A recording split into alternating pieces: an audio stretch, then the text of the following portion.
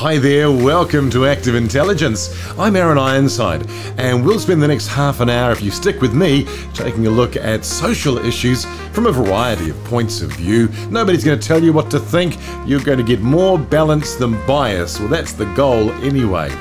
Although today's issue really is about a kind of bias that many people find themselves falling foul of, an economic bias, where it's impossible to make ends meet based on the minimum wage, which is why some are calling for a new kind of minimum wage, a living wage, to be introduced to ensure that no Kiwi lives below the breadline. Is it a good idea? Do we need to think about this more carefully? It's time to engage some active intelligence.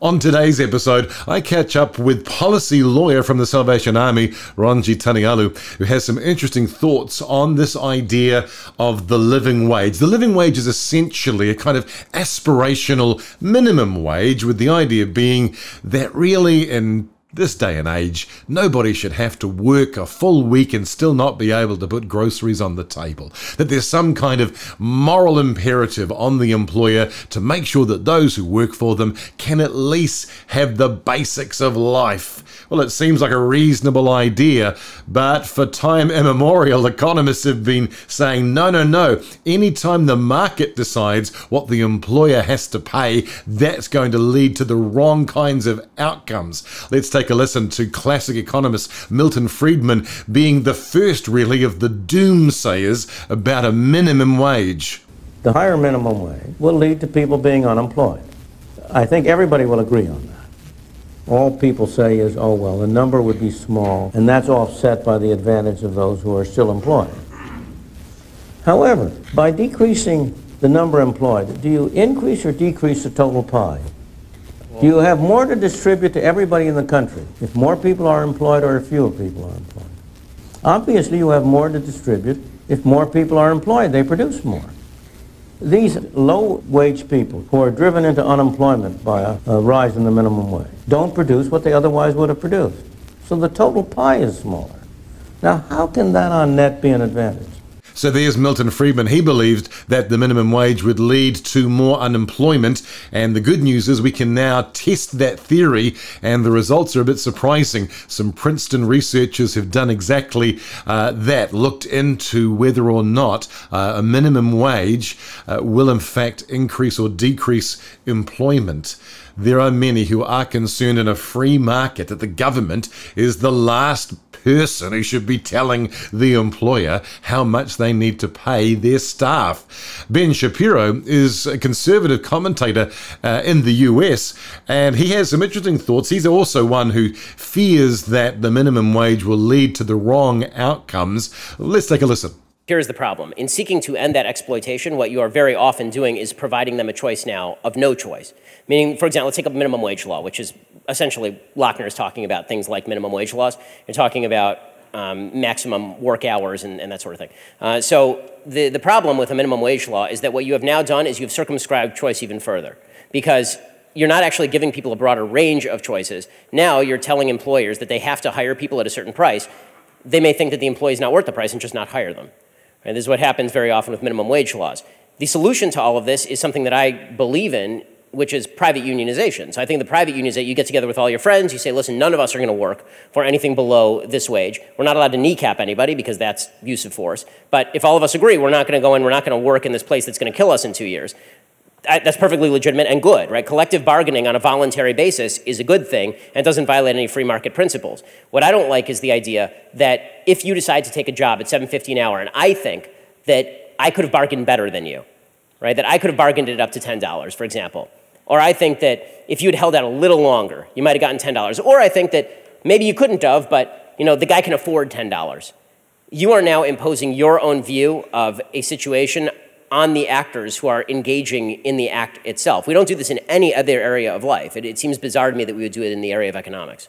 Well, I do appreciate that Ben Shapiro is advocating for some kind of collective bargaining to ensure that essentially employees get together and advocate for a certain kind of minimum conditions. However, I can't help but think that his last point about this idea that one person might be able to bargain for a higher wage than another might be a bit naive, and particularly with respect to the minimum wage, because of course people who are on the minimum wage are either typically school leavers or those who don't have any particular training or skills. In other words, they do not bring a lot of leverage to that conversation about how much I'm going to be paid. And of course, they're often very desperate because they really do need this job, even if it pays so poorly.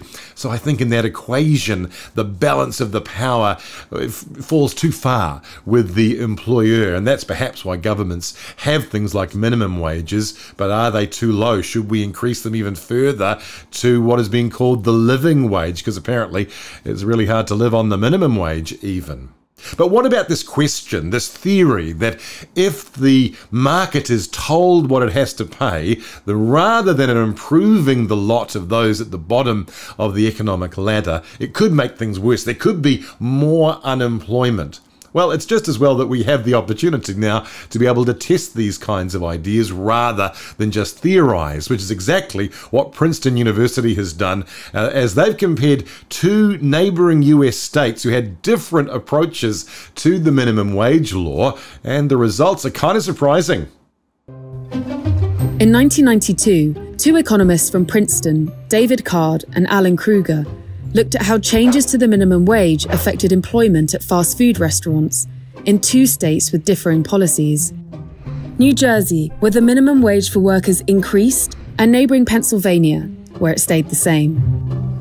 Of course, what conventional theory would tell you at the time is the minimum wage has gone up in New Jersey, it hasn't gone up in Pennsylvania. What you'd expect to see is employment in New Jersey to fall relative to employment in Pennsylvania. But what Card and Kruger found is actually the opposite. Despite the wage going up in New Jersey, employment actually increased.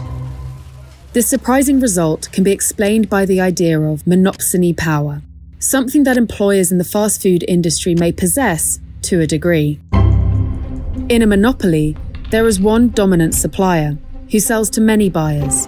A monopsony is the opposite. There's one sole buyer of goods or employer of workers. The classic example is a one-factory town, but all employers have a degree of monopsony power. In this case, the fast food company in an area. With less competition, the employer can set the wage for their workers. This means wages can be kept artificially low. Card and Kruger found that a small wage increase didn't lead to redundancies because wages were already below market rate. And why did employment increase? The higher wage may have attracted new workers to the market. The study proved, for the first time, that raising the minimum wage doesn't necessarily destroy jobs. This groundbreaking finding challenged conventional wisdom on minimum wages in America and saw similar policies spread around the world. China introduced a minimum wage in 1994, Britain in 1998, along with Ireland in 2000 and Germany in 2015. Cards and Kruger's finding also led to a new focus on empirical or real-world data, as opposed to theory. Yet gathering empirical data isn't easy and can give contradictory results. So far from providing clarity, the study only served to reignite the debate. Nothing quite like the facts to disrupt our kind of ideas. It turned out that unemployment was not the result of the minimum wage. It exposed this monopsony, this idea that when there's only one kind of employer, they have a little bit too much power and can drive the price down. And I think that's the problem, isn't it, with the market forces approach, is that the market forces also include exploitation, that those who could pay more choose not to because of the unique conditions they find themselves in. So it turns out, like so many issues in life, this one's more complicated than we first imagined. Well, on today's interview, I caught up with a man who's a deep thinker about these kinds of issues because he spends his life advocating for the poor, trying to work out how can legislation serve those who are most in need. He's a policy analyst and lawyer for the Salvation Army. I caught up with Ronji Tanielu. Hello, Falava. Thanks for having me, Aaron. Well, we've recently seen an increase in the minimum wage in this country, $20 an hour. First time it's hit the 20 mark. A quick little bit of research says that if you are working 40 hours a week, that means you are earning in the hand about $675. That's not a lot of money if you've got anybody else who's relying on you. That minimum wage really is the emphasis on the word minimum. When we have this discussion around the minimum wage, the living wage, and so on, I think we're talking about a reality in New Zealand that a lot of Kiwis are struggling to get by. And so these are the minimums, and there are some benchmarks through the living wage. But again, it's a debatable topic, and I think that's what we're here to discuss. But it is good to see some of that progress in terms of the minimum wage legislation. But the challenging part of that is, do the employers put that back on the consumers? What happens there? There's always challenges. I'm not an economist, but I know that those things, there's an ebb and flow. When you make a change here, there's going to be another impact somewhere else. Well, we'll certainly take a look at those impacts today, but let's talk about life on that minimum wage. We'll note for the record, the living wage has been adjusted to $22, so it's still the case that the minimum wage falls below that. But practically, many of us couldn't appreciate what life might be like, what you have to go without, how life really is if you're on the minimum wage. I mean, what is life like for whānau who are dealing with this? I guess talking from our perspective as the Salvation Army, we're talking about families who find it quite tough and stressful, but can I just say not impossible? We're still seeing families on the minimum wage who are still surviving and even thriving, but within the increasing pressures that are coming on these families in terms of living costs, housing costs, school fees, all this other kind of stuff that's coming into play, it is sort of leading towards increased hardship for a lot of our families. I guess when it comes to minimum wage, I think we need to unpack the fact that it does depend on your location, depends on your situation. I mean, the context is absolutely key here. The impact for minimum wage for a solo parent with 5 kids is much different to, say, a teenager who's on the minimum wage who's still living with their parents in a middle-class family. So a lot of these things come into play, but generally what we see at the Salvation Army are those who are on lower incomes, on the minimum wage, who are struggling to get by, to make ends meet. And that's the general picture that we see throughout the report. In one sense, we could see that for the most part, based on certainly what you're saying, many families at least are able to put food on the table and to kind of get by. But if we think about this time last year, level 4 lockdown, and suddenly you had to do all of your schooling from home, and that really highlighted this issue for many families, because that meant if you didn't have a laptop, if you didn't have a Wi-Fi connection, you couldn't do the schoolwork, and that really exposed a kind of poverty that perhaps many of us were very blind to.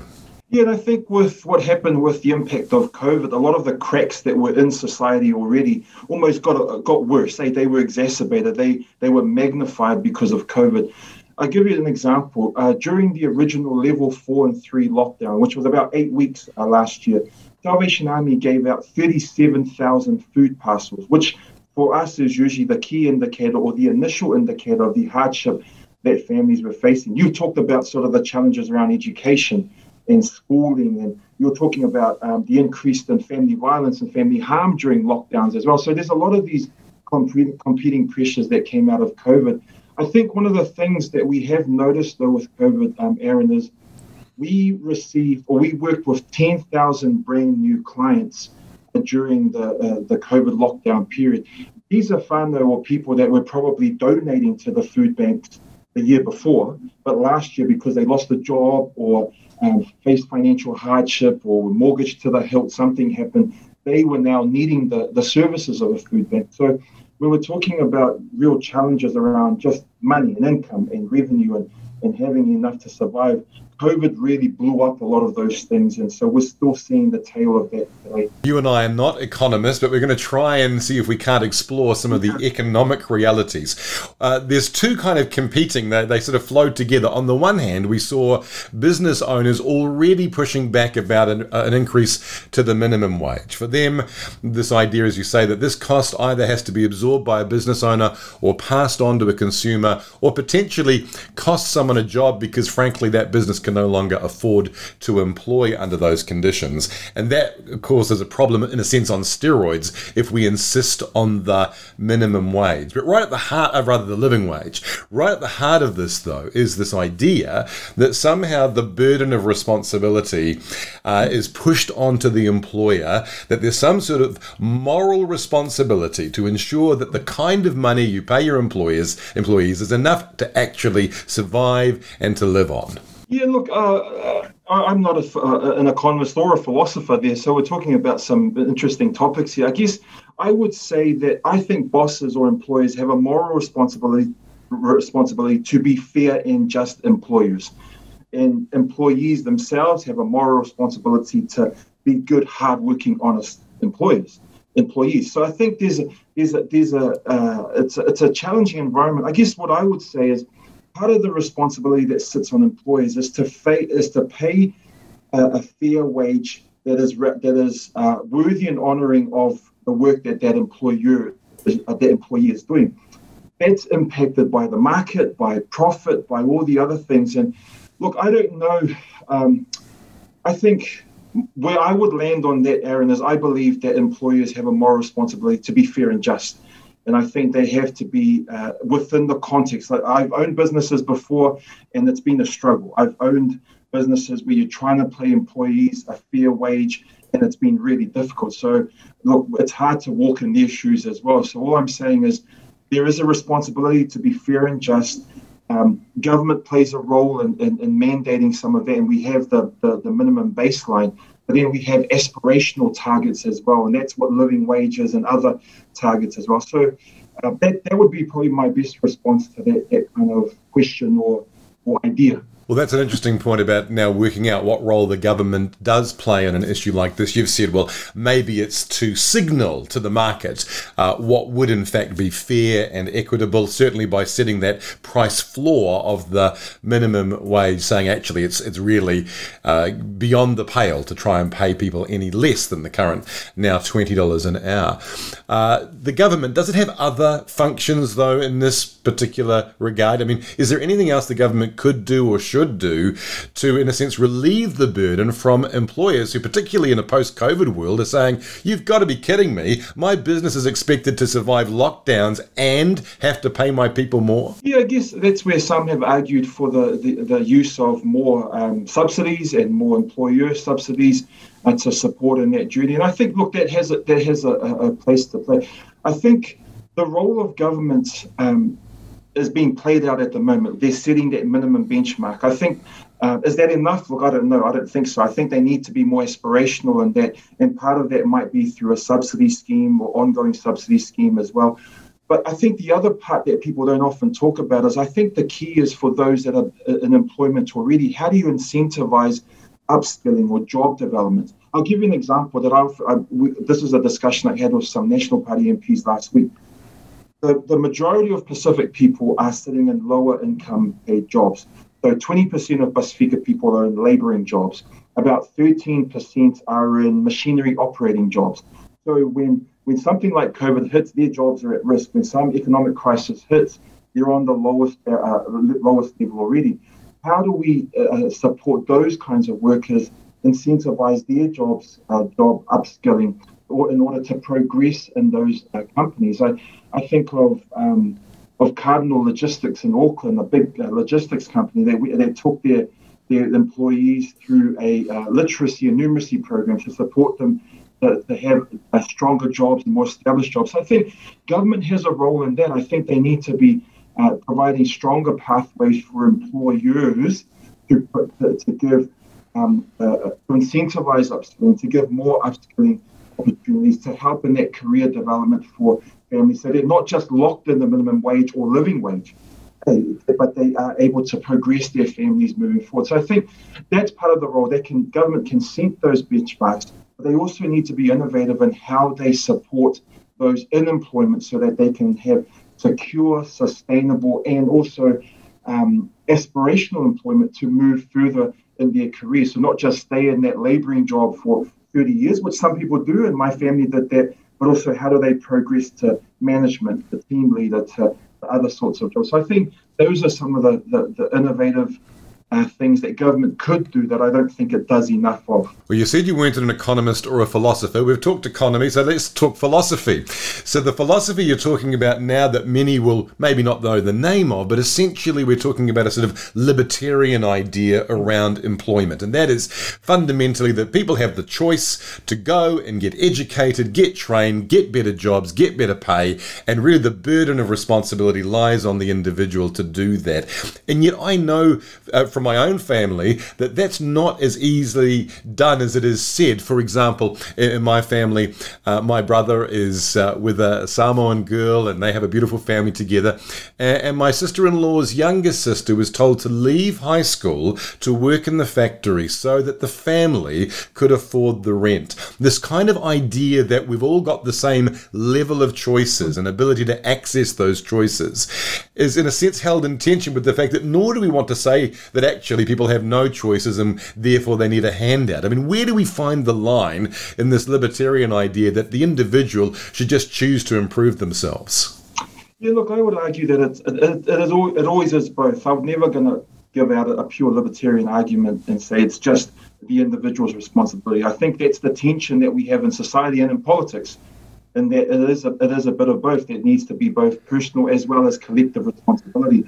My example there around upskilling employees who are in lower income jobs, I think that's not just a pure libertarian response. It is where the community is coming into play, where the education sector is coming into play, where employers who are that way inclined are coming into play to support the education opportunities or upskilling opportunities for that worker. So I think, I know it's a hard balance to reach and we never get that right mix, but I think it always is a bit of both. But I guess my argument too would be, Aaron, that I think we can't romanticize at times, and I think we do as a society, those who are on lower incomes or the working poor or so on.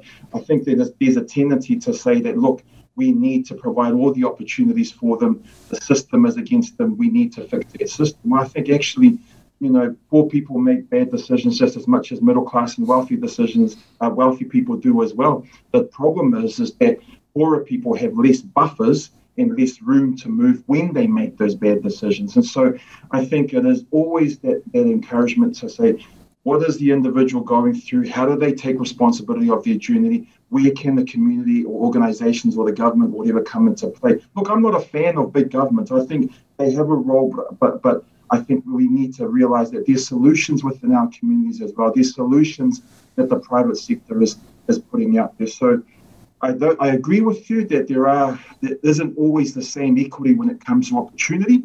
But I will say this as a Samoan man who's grown up in the State House and lived all those buzzword lived experience that people love to talk about today. I will say that there are a lot more opportunities for lower income people. And I think it is about providing platforms and aspirations and a push and maybe even a challenge to make sure that they're making the most of opportunities while at the same time making sure that there's a system that is responsive to the different needs that are out there, not just to one size fits all, but what's the different needs that a solo parent has with 5 kids, different to a single, a young couple with no children. I think it needs to be a responsive system and understand the different contexts that people have. I want to talk about this other partner that you keep mentioning, but in a very broad sense, this community. Now, the community comes, in a sense, in an organised way, like the Salvation Army, like Christians Against Poverty, like a lot of what local churches do to support people in their community. But then there are these more sort of informal mechanisms. I mean, recently I was on Facebook and was quite intrigued to see the story of a man who had applied for literally hundreds and hundreds of jobs over the last year and couldn't find one. And yet in the telling of this story, suddenly all these people were guaranteeing him that if he direct messaged them, he'd have a job by Tuesday, as if the community had, in a sense, the power to rise to the occasion whenever it wanted to. What is the role of the community, both in that organised and kind of loose relational sense? I think you've explained the role pretty well there, Aaron. I think it plays that role where it comes into Awhi and support people that are in need. I think through the organizational formal ways like the Salvation Army. I mean, we're a Christian church before we're a charity, so nothing for us transforms like the gospel of Jesus Christ. At the same time, we have huge amounts of social services that are there to help whānau when they are facing some real problems, whether it's addictions or housing or budgeting or so on. So I think there is a strong role for the formal sector to really respond. But like you say, I think some of the best stuff that happens in our community, here's another government buzzword, but it happens organically. It just happens. This stuff just comes together where it works well. I've seen, I do a lot of work around financial hardship and problem debt. I've seen families and networks come together to provide their own sort of lending schemes that is at no interest, that supports families, that is caring for other people so that they're not going to the predatory lenders. So I think that's where that organic sort of natural stuff comes into play, where they see an issue and they try and address it as quickly as possible. I think when all those actors are working together in civil society, then we get a well-functioning society. But I think when this is maybe my personal view here, but when you're getting too much government influence on stuff, you're actually taking away the power from local whānau, local marae, local community, local churches to actually start addressing some of those issues. And I think there is such power and mana in our local communities. When you can have a system that supports that, that's even better. But I really do believe that a lot of the issues that we're facing in our local communities can be dealt with within the local communities as long as they have enough support, whether it's a formal response that the Salvation Army has in an organizational way, or whether it comes through an organic, natural way where people are just responding, like Pātaki sheds, sort of those cupboards that happen out. Those are cool, but are they mandated? Are they regulated? Do they have OSH running them, all that kind of stuff? Of course not. That'll kill the whole thing. But when you have those things just naturally develop, good. Let people be able to contribute in their way to address some of the issues in our local community. Ronji makes some excellent points about this, and in particular, I think focuses on how complex this situation really is, and that one single answer is not going to be enough. And the problem with the living wage, even though I think it has some merit as an idea, is that it says to the employer, you are the person who needs to solve this, and you're the only person. And the government sort of throws their hands up in the air and says, we're not going to do much more. Ronji's right. I think we need to have both the private sector, the businesses, partnering with the government and providing opportunity for the individual. The individual, of course, needs to take responsibility. There's no way around that. We can't really solve problems for people against their will, but we can make it easier for them to thrive, particularly if we recognize that perhaps for a variety of reasons they've not been able to access those opportunities and make the most of them, perhaps like others may have. And of course, I love the fact that community groups and the community at large needs to continue to own closing that gap so that whilst people are trying to better their lot, they don't have to go without, remembering, of course, that it's not just individuals who go without, but their children. And we want to make sure that people are cared for whilst they're working on things. I know it's challenging, isn't it? It's kind of the handout or the hand up. Well, I think we need a little bit of both, because sometimes you need a bit of a handout so that you can take the hand up, so that you're not so concerned about making ends meet that you can actually liberate some headspace and heart space for dreaming of a better future and doing the hard mahi that gets you another rung up the ladder. We finished today, though, by looking at a very extreme example of a living wage idea when Dan Price from the company Gravity in the US, he was the CEO on $1 million a year, decided, you know what? I'm earning way more than my staff. I'm going to take a 90% pay cut and I'm going to insist on a magnificent living wage, $70,000 for every staff member. And you got to believe the day he announced that was a fun staff meeting. You know, I was getting pretty emotional, to be honest, as I got there, and I lost it a little bit. And so I was watching other people And I think they were trying to figure out, like, is this a joke? Is this real? And some of them were like, oh my gosh, this is the most amazing thing ever. And there was just this long silence that lasted what felt like an eternity. And then everyone erupted and started screaming. I wish we had actual footage of that rather than just Dan explaining what a marvellous staff meeting that would have been. Not one to miss. But what happened? Because, of course, remember, the theory is if you have something like the living wage, particularly a high living wage, it's going to have the wrong consequences. Well, the results are outstanding for Gravity. Their income has tripled since they did that. The number of employees has risen from 130 to 200. And one of the outcomes which I find very encouraging, particularly perhaps with house prices in mind in this country, is that employees were able to buy a home 10 times more than prior to this move. So suddenly it wasn't just employees, but their families that experienced this benefit. They were able to buy a home, and that's a wonderful outcome. It is a reminder that lots of people have responsibility around economic prosperity, but that sometimes corporations need to take a long, hard look in the mirror and say, actually, do we have multiple bottom lines around here? Is this just about the dollar, or do we care about the people who help us make those dollars as well? I think we all need to be challenged to keep refining that balancing act as best we can. Love to hear your thoughts about the living wage, whether you're involved in a company that has one or should have one. What's it like living on the minimum wage in this country?